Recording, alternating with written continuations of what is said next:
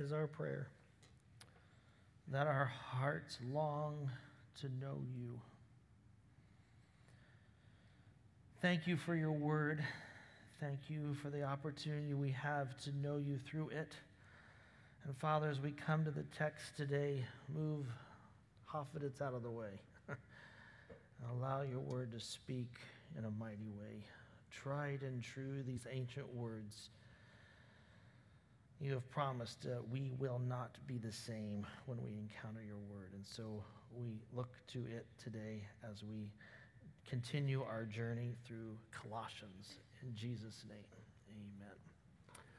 Well, if you would, turn to Colossians chapter 1. If you've just joined us, we are making our way through this book, and in 2023 we will be done, but we're moving through. It is a rich book. Paul is penning this letter from prison in Rome. He will pen 4 letters, and this is one of those letters that he will pen. As you turn there to Colossians, if you get to Ephesians, you're almost there. If you get to 1 Thessalonians, you've gone too far. So that's maybe helps you out a little bit.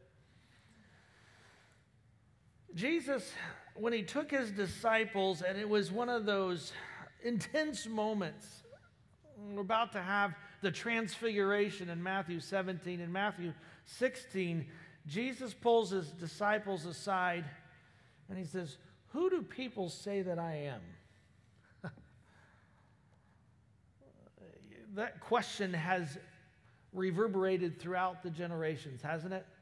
A recent poll by Barna Group Research, you'll be happy to know that the vast majority of Americans believe that Jesus was a real person.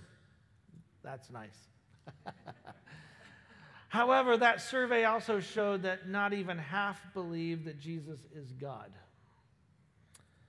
in the United States. Yale University professor Jaroslav Pelikan writes in his rather monumental work, and he claims that it was his apex writing, that is Jesus Through the Centuries. Listen to what he writes. Regardless of what anyone may personally think or believe about him, Jesus of Nazareth has been the dominant figure in the history of Western culture for almost 20 centuries. And when it comes to the theology, or comes to the Old and New Testament, I would argue that Christ, or the study of Christ, that is Christology, is the central hub that all of the other theologies permeate out of. What you do with Christ affects your understanding of eschatology, right? Or pneumatology. If you don't know all these words, that's okay. But all of the studies spring from our study of Christ.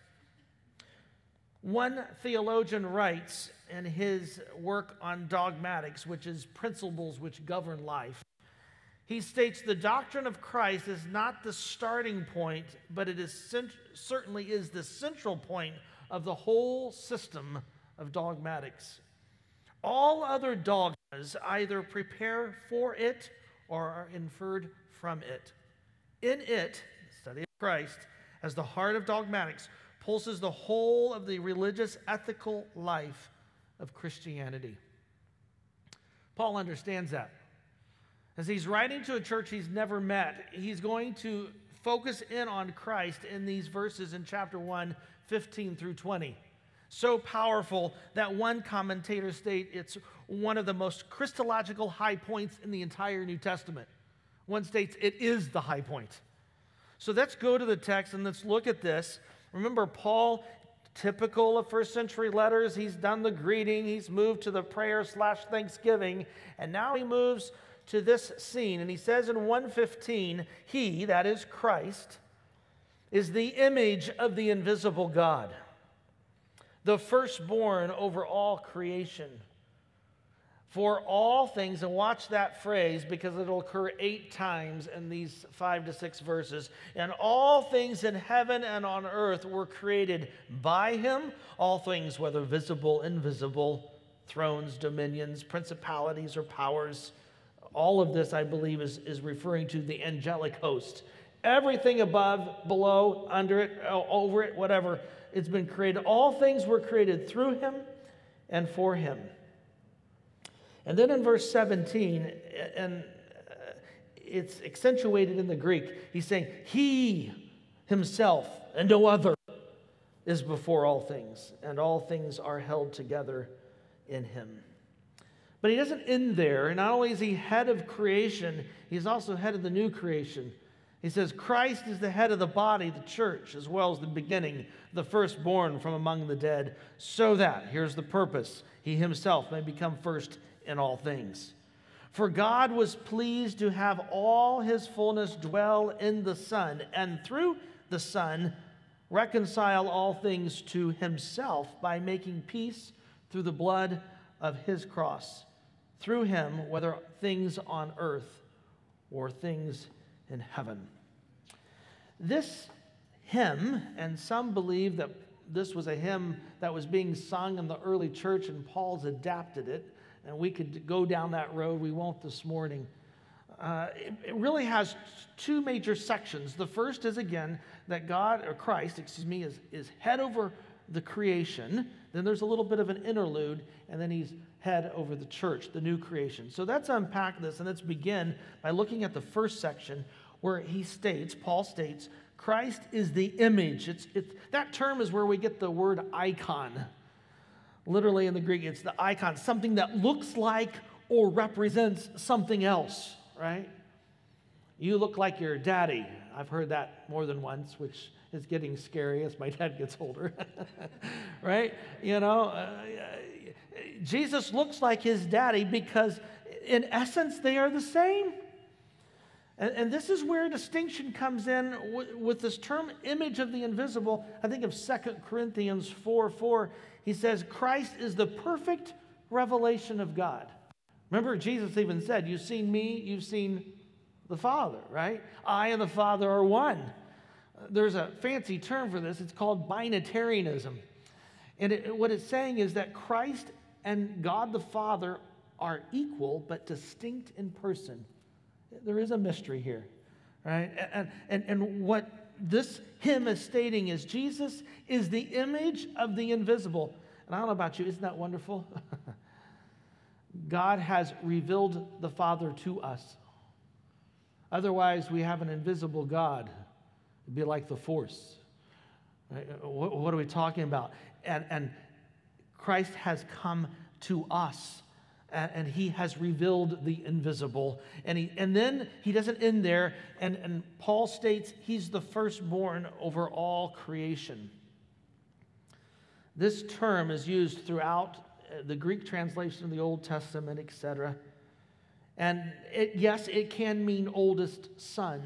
And there are certain cults that want to argue that Jesus is an offspring. He's been created by God, and they may refer to this verse stating, well, look, he's the firstborn. Jesus was created. But this term can also mean nothing about being an offspring, but simply ranking or uniqueness. And there's a couple references just to highlight this. One is found in Exodus 4, where God says of Israel, you are my firstborn. You are my unique one. Or Psalm 89, where God says of David, and I'll quote it, it says, I will appoint him to be my firstborn son, the most exalted of the earth's kings. The context, I would argue, says nothing about that he was created. In fact, the term is used, firstborn, if you notice, it's used in verse 18. It clearly can't be offspring there. We're talking about ranking from the dead. He's the first of the resurrected. He's the unique one of it. Secondly, the immediate context of verse 16 is stating that, this Jesus is also the creator. So we can't argue that this term is referring to eldest son. In this context, it's very clear. Jesus is the preeminent one. He is the unique one, you would argue, or he is the one that's ranked first and foremost. You say, well, what's the big deal about that? I had a man in a former church that I pastored on his deathbed, and he would not accept Jesus as God. He said, I think he was a great man who lived long ago, but I just can't buy that Jesus is God. And as I stated earlier in the George Barna research, not even half of Americans, while they recognize Jesus might have existed, are not going to give him title of God. Let me give you a few things about this in relationship to Scripture. First of all, Scripture is very clear that Jesus is God, right? Think about John 1:1. In the beginning was the Word, and the Word was with God, and the Word was not a God. It is God, right? And in fact, it's so worded that it could be rendered that Jesus is fully God. He's God and yet distinct. It's beautiful. And so Scripture claims that Jesus is God. And there's several other texts we could cite. And another support for the deity of Christ. The second, Jesus is fully aware and proclaims to be God, doesn't he? They didn't crucify Jesus because he claimed to be a great teacher. They crucified him because he claimed to be God. And the religious rulers understood it. Remember that? The whole one when he said, I am the Lord of the Sabbath, down at the Siloam pool, or pool of Bethesda. And that whole scene. In John 8, Jesus said, before Abraham was born, I am. And it's very clear what he's stating. He's saying, I am God. And so Scripture teaches it. Jesus proclaimed it in the red letters. Third, there is divine actions that are performed by Jesus. He forgives sins. Remember the religious rulers, no one can forgive sins except God. Well, you got it. Third, attributes of deity are ascribed to Jesus. He's all-knowing. He knew Nathanael and where he was. And then finally, similar to God, Jesus serves as the object of our prayers. I love Al's prayer this morning. Hallowed be the Father's name, hallowed be the Son's name. In Revelation 5, they've exalted God the Father, the one that sits on the throne, and the same accolades given to the Father are given to the Son, right? Later, John tries to do that to an angel. Angel says, whoa, don't bow before me. I am not God. And so here we see as this hymn breaks out, Paul states he's the image of God and he's the firstborn. He is God. The writer of Hebrews, chapter 1, verses 2 and 3 states, in these last days, he's rehearsed how God has spoken through the prophets, etc. He says, he, God, has spoken to us in a Son, who he's appointed heir of all things and through whom he created the world. The Son is the radiance of his glory, listen to this, and the representation of his essence. They're identical. That's why Jesus can say, you've seen me, you've seen the Father. I and the Father are one, right? And Christ sustains all things by his powerful word. And so when he has accomplished cleansing for sins, he sat down at the right hand of the majesty on high, writes the writer to the Hebrews in Hebrews 1. And so this is echoed through here in Colossians that Jesus is the image. He is the firstborn, and we get to verse 16, he is the creator. Now, to all my kids out there, you're learning about prepositions, I take it. Some of you already know. And remember, prepositions are the wrong part of speech to end a sentence with. So there you are, right? Some of you will catch that later. Yes. I want you to watch the prepositions here because they are key. Every word is inspired. There's not a mistake. So watch the prepositions. For all things in heaven and on earth were created first by him. Now that's how the Net Bible, that's the text I'm using, is rendering this. It could be rendered, and probably better rendered, in him. Yes, this phrase could be referring to Jesus' role, instrumental idea, but I think the idea here is that everything is dependent on him. So first of all things depended on him. In or by, you could use either one there. Notice the next preposition. All things were created through him, right? Which is certainly indicating he is the principal cause. I don't know about you, growing up, I always thought, it's God who created the world. and you forget. No, no, no, no. Jesus, since they are one, he was right there with the Father creating this globe. And in fact, notice what this hymn states. Not only is it through him, notice what it says in verse 16, and this is amazing. It is for him. Creation was created. The goal of creation is Christ. You know, the rabbinic writings, Jewish writings in the Intertestament period and later taught that this created globe that we are on is created for the Messiah. Interesting, isn't it? This idea that this is all for him. Remember the triumphal entry in Luke's gospel? And the religious rulers were having a holy hissy because there was some folks wanting to praise Christ. And they said, you need to quiet them down. And Jesus says, if they don't, the stones will cry out. All of creation. I guess the old saying, he's just about as smart as a box of rocks, is an insult to the rocks. Right?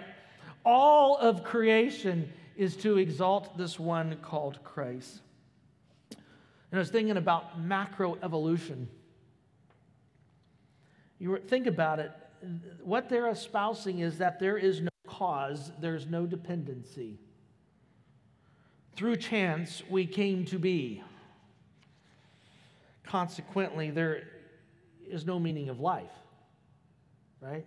There's no purpose. There's no end goal. That's the beauty of creationism, is no. We do have purpose. We do have meaning, and there is an end to this.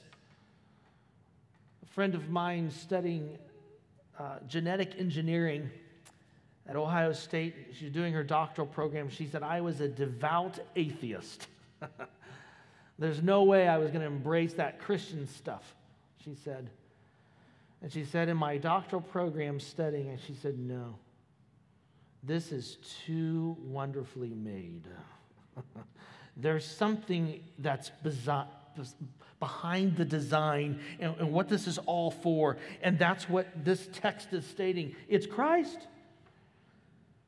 And so evolution ultimately, here's the rub, refuses to recognize verse 17. And look at verse 17. It says, he, Christ, is before all things, and that is referring to a temporal location. The before here is speaking of preeminence.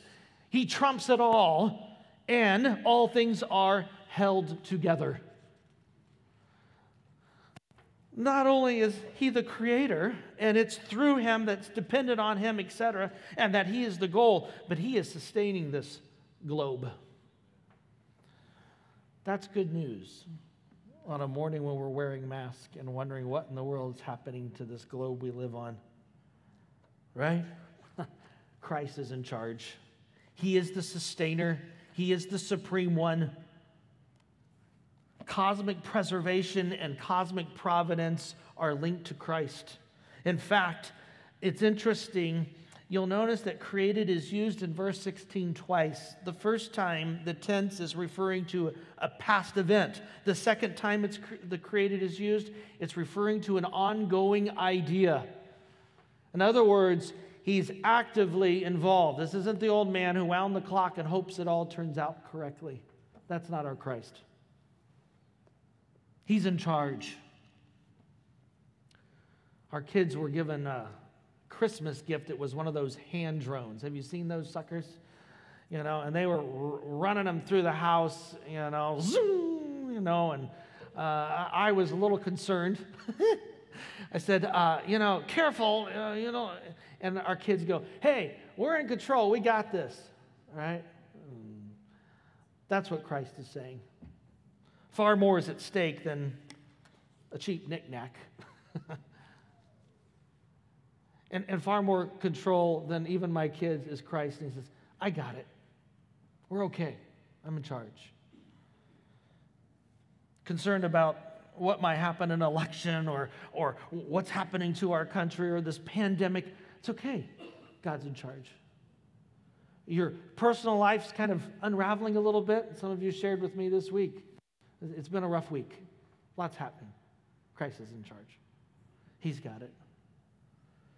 His plan cannot be thwarted. His power cannot be undermined. His presence cannot be nullified. That's our Savior. And so as Paul writes to a church that he's never met, who undoubtedly, as we're going to see as we move through Colossians, there's these false teachers coming along, and you can just hear it. Are you sure? It's very narrow-minded. You sound like a fundamentalist. Really, Christ, we need to be more open-minded and loving. And so the faith of these believers at Colossae, they're waning, they're struggling. And Paul says, look to Christ. Don't forget who you have sworn allegiance to. He is the image of God. He is the firstborn over all. And He is the great creator. With that, you could just say hallelujah and end. But He's not done, right? He says not only is He over creation, He's over the church. And this brings it even more to home for these saints who are struggling at Colossae. He says in verse 18, He is the head of the body, the church. And as he moves through this and he says, listen, look at what he's saying here, right? Christ is the one who reigns. This head idea is authority. He says He reigns over all, and the church is originating from Him. As we're going to see, that's been made possible in verse 20 through the blood of the cross. Right? This is where He's headed. Schreiner, in his commentary, in his biblical theology, states, Jesus rules over death because He is the first to conquer death. And so the hymn states, He is, as well as the beginning, the firstborn from among the dead. He is victorious. That's why Paul can state in 1 Corinthians 15, if Christ is not victorious, we might as well just go home. We're just playing a bunch of games because our religion is useless. No. And he says as well here, as he's referring to the church, that it's so that, the purpose being that He may become first in all things. He is the preeminent one. And to secure that, the text tells us, so God was pleased, it reminds me of Ephesians 2, to have all His fullness dwell in the Son. And what does that mean? It means all the attributes of and activities of God, the Spirit, the Word, the wisdom, and glory are perfectly displayed in Christ. Jesus stated, if you've seen me, which I mentioned, you've seen the Father. I wrote down, without Jesus bearing the essence of the Father, we have no Savior. Right? If Jesus is not fully God, then His sacrifice for us is useless. Think about that. It also indicates, by the way, that we need divine intervention. There is no way humanly we could have saved ourselves. That's why it's folly to think, well, if I give enough money or if I do good things, God's going to love me. His love stems from the Son and what He has done for us, right? Not what we do for Him. And so in verse 20, after laying this all out about the preeminence of Christ in relationship to the church, he says, and through Him, and he's going to repeat that through twice. Did you catch this? But the first one is through Him to reconcile, and another 50-cent theological term. What does that mean? To reconcile is the change of relationship from hostility to harmony and peace between two parties. I want you to turn to a text. It's in 2 Corinthians. So you're going to go back in the New Testament. If you get to Romans, you've gone too far first, and then 2 Corinthians. This, to me, is one of the richest passages in the entire New Testament. 2 Corinthians 5. Starting in verse 18. Paul writes in 2 Corinthians 5:18, all these things are from God who reconciled, there's the same term, us to himself through Christ, and who has given us a ministry of reconciliation. In other words, he explains, Jesus Christ, God, was reconciling the world to himself, not counting people's trespasses or sins against them. And he has given us the message of reconciliation. You getting it? He's beating that drum as he writes in verse 20, therefore, we are ambassadors for Christ, as though God were making his plea through us. We plead with you on Christ's behalf. Be reconciled to God. And here's how, verse 21. God made the one who did not know sin, that's Christ, to be sin for us, so that in him, and here's the mystery of it all, we become the righteousness of God. Going back to this hymn, this is what Paul's echoing when he wrote in 2 Corinthians. We have been reconciled to God through Christ. Again, watch the prepositions. Through him, to reconcile all things to himself. And I think that himself is God the Father. By making peace through the blood of his cross. So Christ reconciles and he gives us peace, which both go hand in hand. The irony in the text is how the peace is obtained. It's through the most horrific death ever devised by mankind, a crucifixion. Right? It's through the blood of Christ. And so the creator of the universe becomes a criminal to die for us.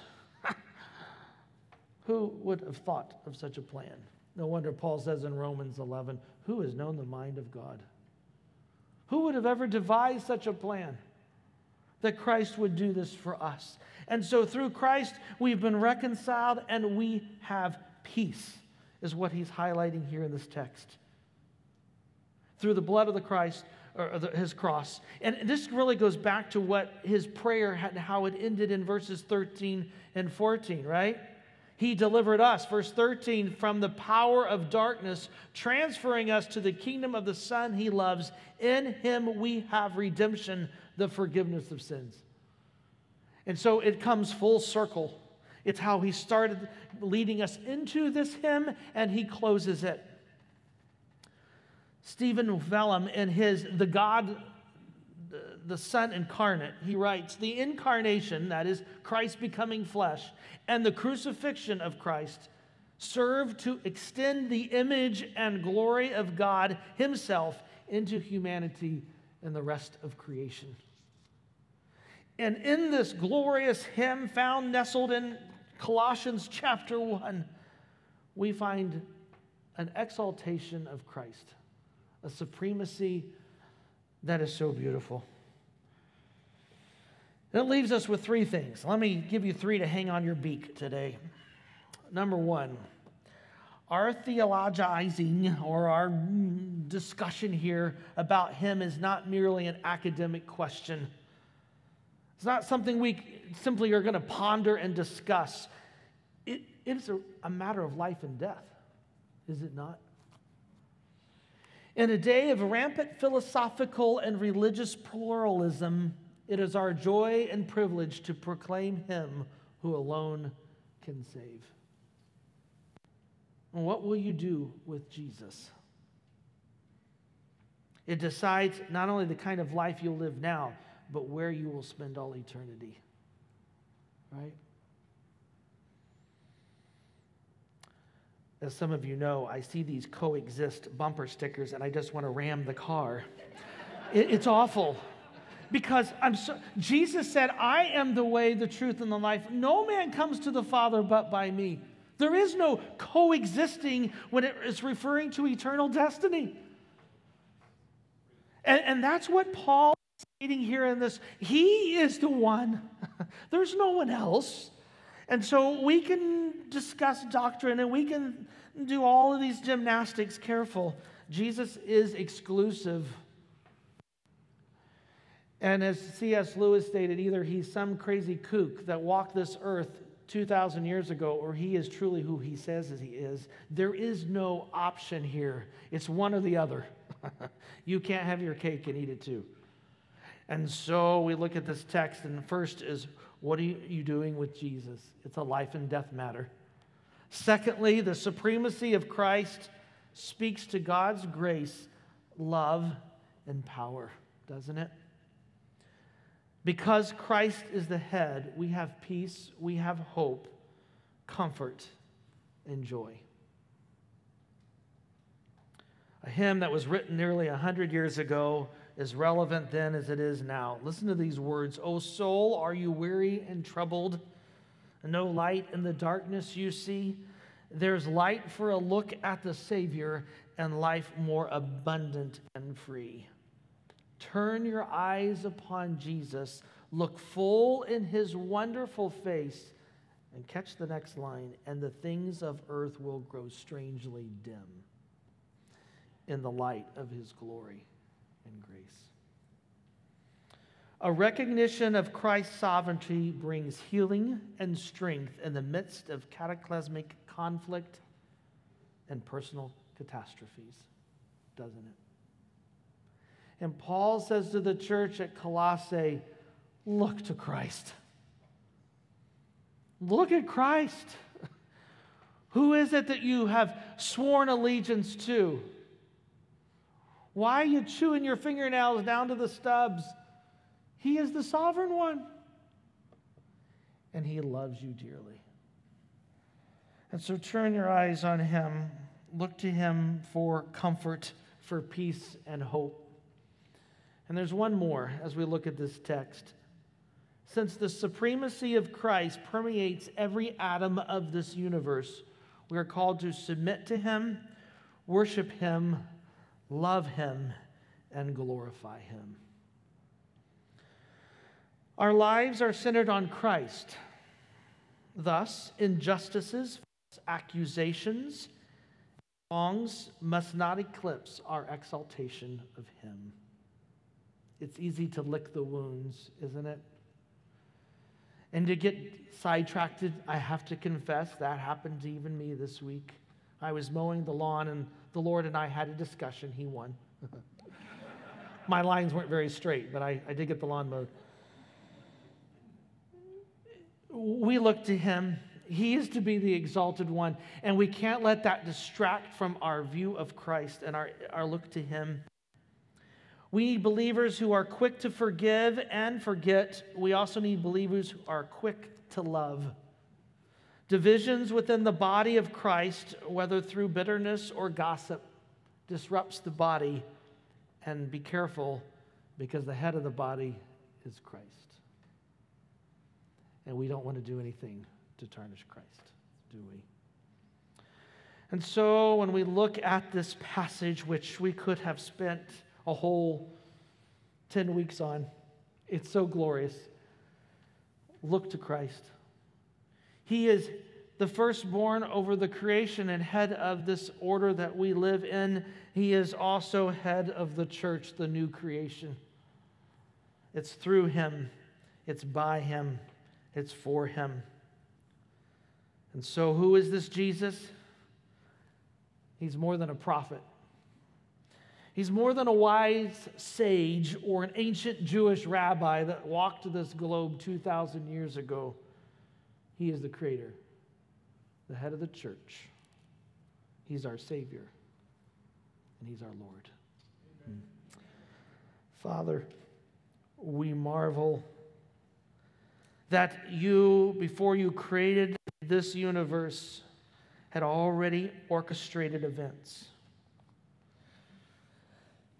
You and your Son and the Spirit worked out a plan.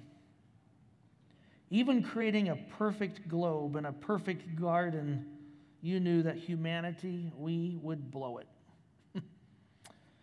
And the sin of Adam and Eve have passed upon every generation. And as the writer of Ephesians states, we are energized by Satan. We are followers of him until your Son came and died on a cross, and his blood paid the price for our sin. And through a recognition of that price that's paid, a repentance, Lord, we have forgiveness and we have a restored relationship. with the creator of the universe, the head of the church, your Son, our Savior, Jesus, in whose name we pray.